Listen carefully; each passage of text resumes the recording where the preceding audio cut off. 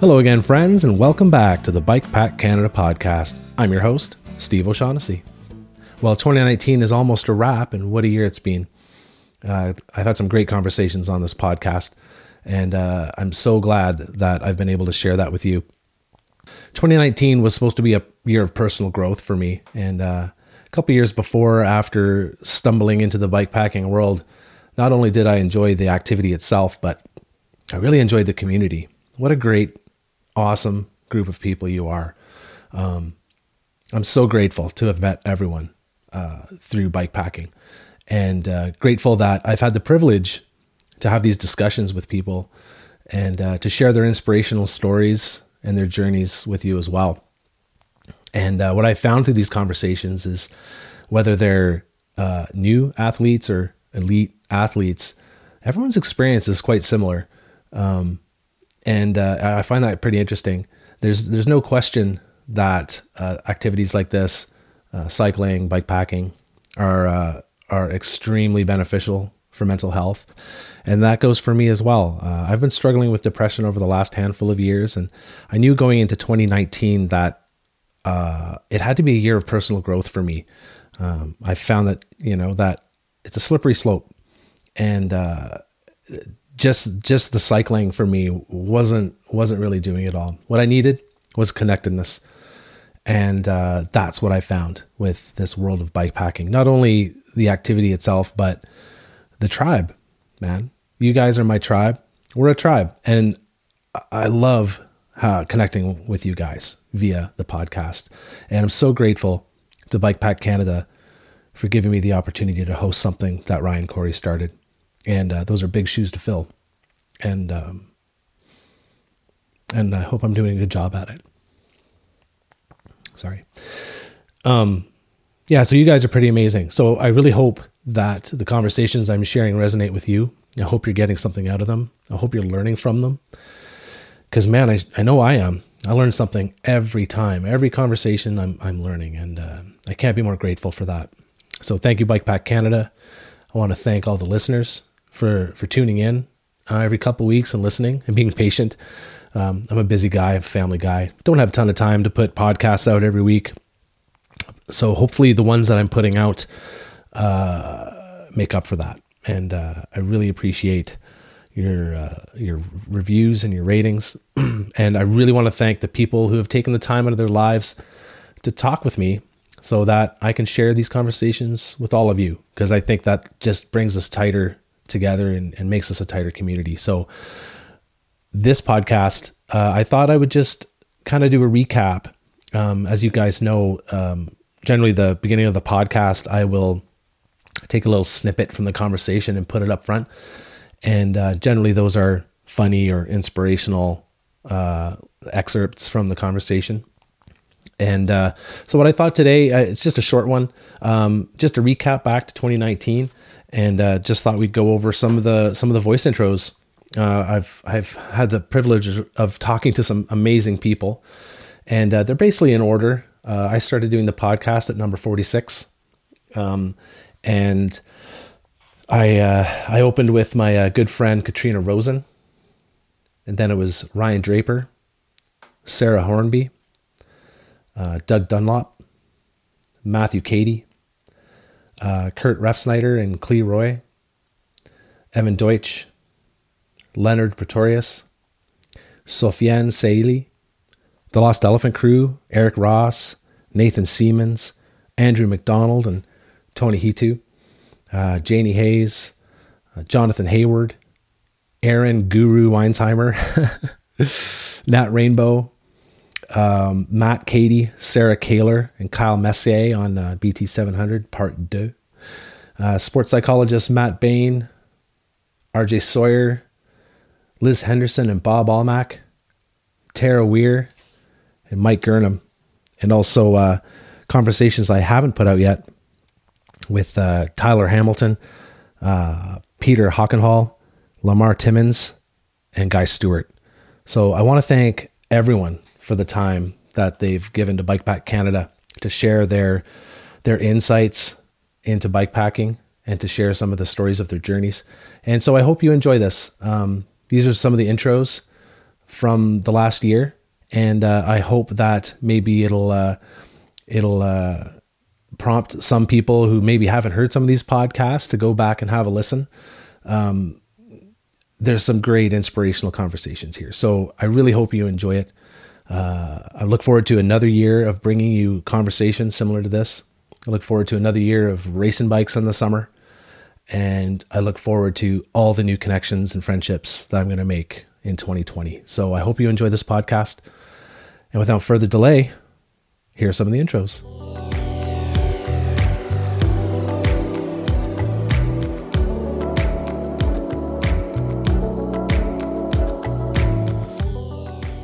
I think sometimes we can feel alone, but like, are we ever truly alone? And that was really interesting for me, because though that race wasn't that long, for me, it was probably the longest I've ever been alone in a long time. So I am very lucky. I have a very supportive partner. Well, it wouldn't work. I mean, and I wish that for more people, for sure. Yeah. Or that more people have a way to have a conversation about it in a positive way, to really show their partner how, important it is for them. I can make you fit at the expense of your health, or I can make you healthy, right. And therefore you'll just end up being fit. And they're two very, very different approaches. I try and help them,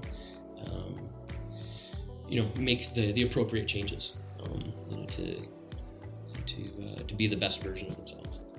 Everyone really, really stepped up, and these people have families and jobs and tons going on in their lives, and it's a massive undertaking. There are so many moving parts to it, and really, really super grateful. Just like a few months ago, I was reading a Canadian cycling article, actually, that Jeff wrote about Ryan, and he had been here interviewing Ryan like pretty shortly before he passed. They were kind of talking about legacy and what you would want to carry on after you die, and the Bike Pack Summit was like the one thing that he mentioned. So here I am, knowing that things are going to get worse. The trail is deteriorating, and I have no idea if I'm going to be able to even get down the other side, so I may get up top and have to go back the way I came, but that's okay, because that's what it's all about. Not everybody's kind of fun, but fun. In the bikepacking community, we've seen it. We've seen it with, a few recent deaths. Ryan Corey is an obvious one. It's sort of a push in the direction of, when do you feel more alive than when you're pushing yourself to the limit? Like, this was a total failure as far as a camping ride went, but imagine how far ahead I am than the version of me in the alternate universe that didn't even, stayed home, watch TV.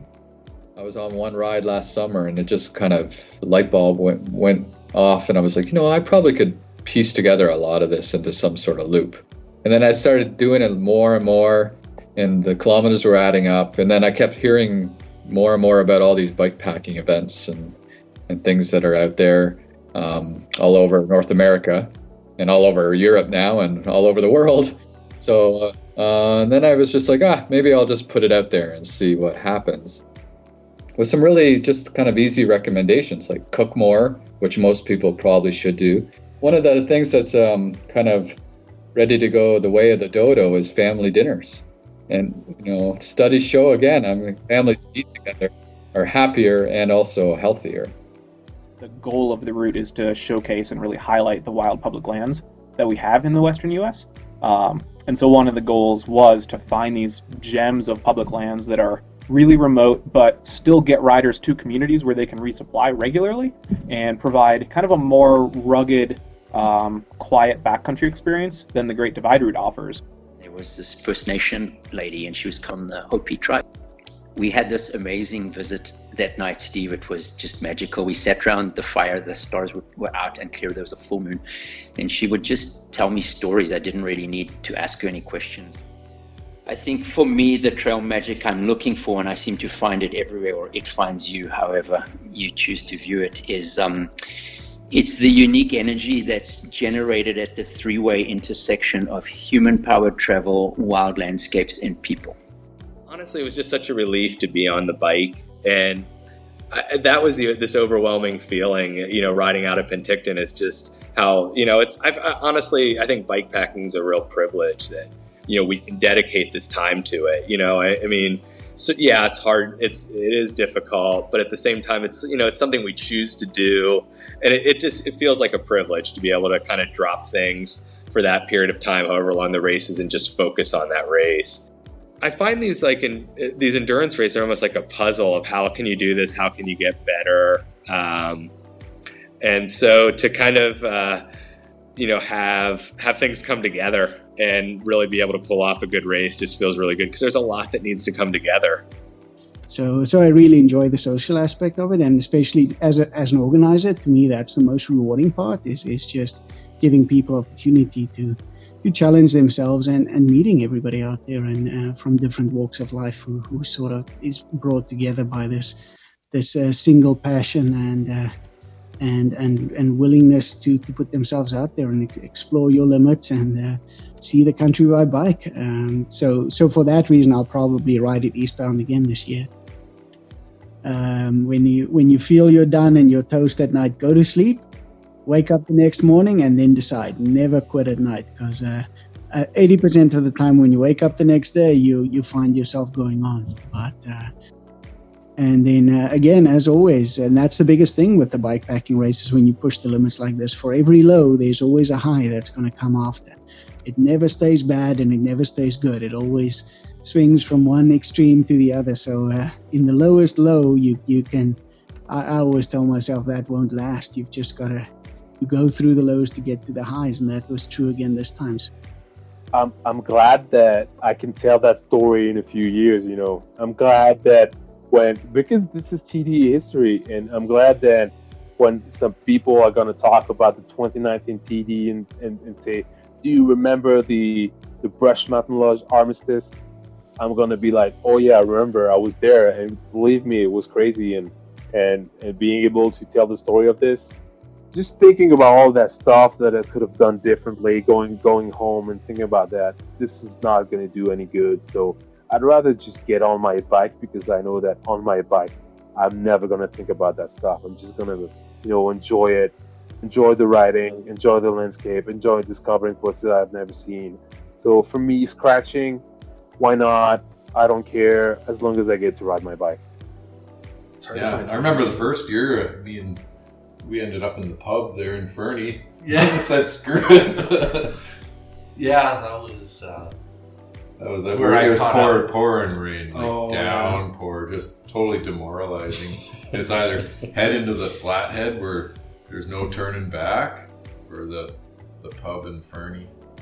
That seems to be what a lot of the chitter chatter is around Granbrook right now, is the Dumbo. Everyone's getting excited for, and it seems there's a big group that like the Dumbo aspect of it. They're hitting it as a social ride almost more than anything else.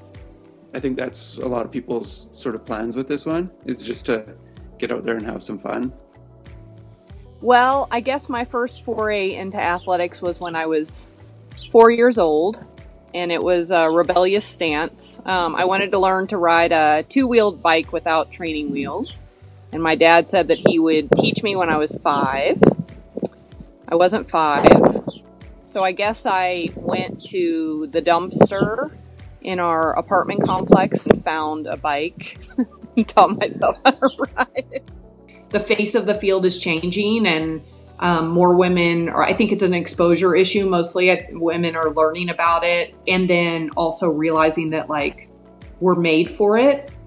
Probably half dozen people have either emailed me or messaged me with input on the route. So it's been super helpful, and I've just been kind of keeping notes of all of those suggestions and ideas and possible issues with sections. And then in the next month or two, I'll be doing some scouting out there myself on a couple of sections that I want to verify.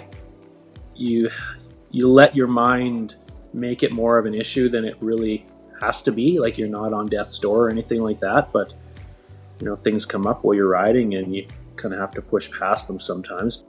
And I've heard this from a couple of people on podcasts and stuff that they really need to go into these type of things basically with a clear, everything cleared off your plate. Especially people doing these big events like the Tour Divide and things like that. You need to be going into it with nothing that is going to be an excuse for you to pull out. And to be fair, this jumbo route, I usually am pretty meticulous about studying routes, but I really jumped into this kind of blind, and so really had no idea what I was getting myself into. Quite honestly, it's been much harder than I thought. Yeah. And I've loved it. We're a bike packing bag manufacturer in Salida, Colorado, which is where I live. I'm just one of the team members there. It's a great company to work for. I get to make stuff that I love making, and just kind of be involved in the industry a little bit. We were talking about intention earlier, and I made a very conscious decision that I was gonna base my life around these things I wanted to do, and everything else must fall in around. And they must. It must, because that's the only way I want it to be. And so, of course, there's the give and take of real life, but I think when we focus on what we really want and rearrange things around that things fall into place, So I should have been really prepared. But I was so chilled out in the morning, as in I was really excited, but I was really chilled. Sitting there drinking my coffee and eating my breakfast, and I was like, oh my word, I need to be there. So I turned up practically late because Larry's speech was going on. How can you be late to I've been building up for this for 7 months and don't know how you can possibly be late. So anyway, I kind of missed that, but then I had all the hype and everybody setting up. And then I'm 15 miles, that's it, 15 miles in, and I have massive puncture on the back. In any way, shape or form that I could in the present. I just realised through all the mindfulness and meditation, I was the only actual time that exists is the present. The past is gone, the future might never come. All you've got is now. So every day, just enjoy that day to the point of whatever you're doing at that moment, give it your full attention and really embrace it. Is that if I had thoughts where I didn't want to go down that thought, I said myself, because our brains are our brains, they will pop up random thoughts into our head.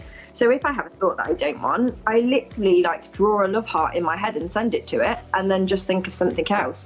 Just to kind of be okay, that's fine, because we are only human and we are going to have these thoughts, but then let's just let it go. Yeah, living is going out and doing the stuff that you want to do and really enjoying it. And I think that comes back to the being present in the moment, isn't it? It's being able to go and do the things you want to do and enjoy doing them. So I'd never really been part of a Grand Depart kind of event before. And I could tell you that, Sarah, I'll agree, the atmosphere is, I totally get it now. The stories, the Sunday morning, of the Grand Depart was just, it was unbelievable. People were in the most incredible spirits. I didn't do the full ride because I stayed back to just welcome riders in, things like that. But I rode out with people in that morning, and I can't believe how many people were just enjoying being alive on their bicycle. Every turn had a different view, and then a different climb, and then another spectacular view, and just so many amazing farmlands, places I never knew. I've lived in this area, part of this whole Roots area for, I won't tell you how many years, but all my life. And it's just, it's phenomenal what I didn't even know was here. Just so much beauty. And then all of a sudden they would take off in this streak of orange off beside me. And I was whoa, that's so crazy. And then I'd be yeah, I'm you're riding your bike alone. So that part, it cracked me up. It was good humor at that point. I had a great athlete that I worked with years ago who they couldn't stand competition. They hated competition, but they were very, very, very talented. So when I sat down with the athlete, we talked about, okay, like, why is practice differently? Why is practice different? And they said, like, well, I'm training with people. Why is a race any different? And they just kind of looked at it like, I guess it isn't really. You're seeing this cutthroat thing you're supposed to project into the situation, and you hate it. And instead, this person ended up going to the next race. And this is a very high level competitor, like super bubbly, relaxed, excited, like wanted to meet people, like talk about like how was your experience, what's your best event, those kinds of things. And they absolutely annihilated the field. I encourage almost any team that I work with and individual athletes that I work with, I encourage the concept of curiosity and playfulness. The old adage of like, you can take the sport seriously, but yourself lightly, is super important, because that curiosity is going to get you beyond that uncomfortable point. Whether it's like you're flat out in a 400 on a track, or you're at mile 100 of a century, then the curiosity is for like the next 5 seconds, the next 5 minutes, the next, like, I wonder if I can go harder, instead of like, I think I'm at my limit. Now you're making decisions about yourself. I want to be responsible for myself. So I think as you get lighter and lighter with your gear, I sometimes kind of get concerned that I'm disrespecting the trail.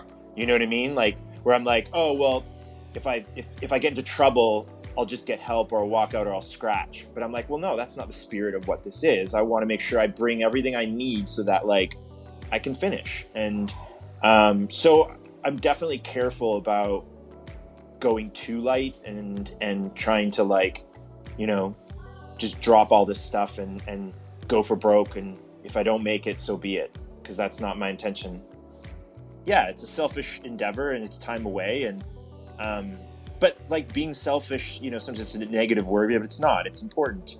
Yeah, like I think it's a really healthy thing for people to do, and this just happens to be like one of my outlets. With all the bike trips, by day 5, if you've been in the saddle 12 hours, 8 hours, by day 5 you're pretty well in shape. So we've experienced that, and perhaps maybe other people our age wouldn't have had the confidence they would want to train, but your body adapts a lot. So we did have that comfort level. I think it really brought us closer together, because we had to be such a team, and there was some difficult moments. There were some moments when we were exhausted. There were some moments when we were wondering, do we have enough water? There were some moments when I got us lost. The other highlight sort of was, as I reflect back at it, and of course a third of the trip is the memory, is the kindness of strangers. The only condition was to pay it forward. So that was really inspirational. They even offered linen sheets for us. So we, the next day, signed up to be hosts for warm showers. And it just shows, like, young, old, like, you can make the time for it and you can prioritize it if you really want to. I've always been into cycling. It started probably in my preteens. My dad actually got me into riding. So he was a cyclist his whole life, like more like long distance, like randonneur style events.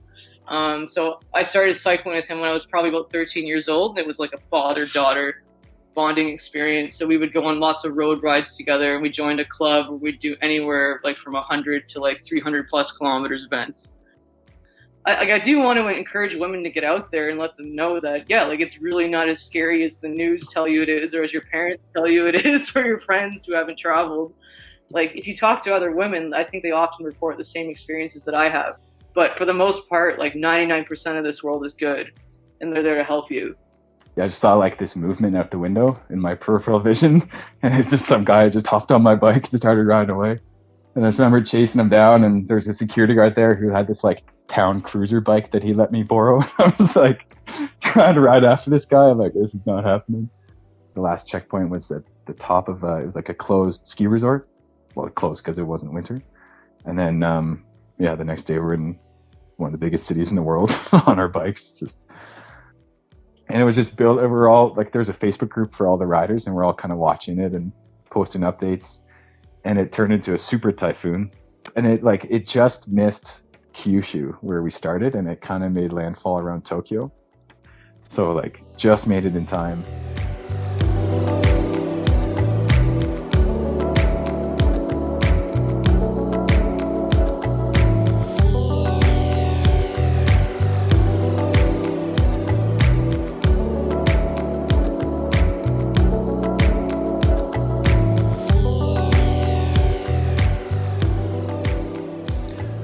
Well, I hope you enjoyed that look back on 2019. And I want to thank everyone for tuning in. I also want to thank the people who took the time out of their busy lives to talk to us here at Bike Pack Canada, to share their stories and inspiration. I'm really looking forward to 2020 and bringing you more inspirational conversations with people in our community. Remember, if you have a guest suggestion, any feedback, or a voice intro you want to send me, you can send that to bikepackcanadapodcast@gmail.com. I also want to thank Rebound Cycle for their support. And I want to thank everyone again for tuning in and listening. And we'll see you in 2020. And until then, get out there, ride bikes, sleep in the woods, and keep the rubber side down.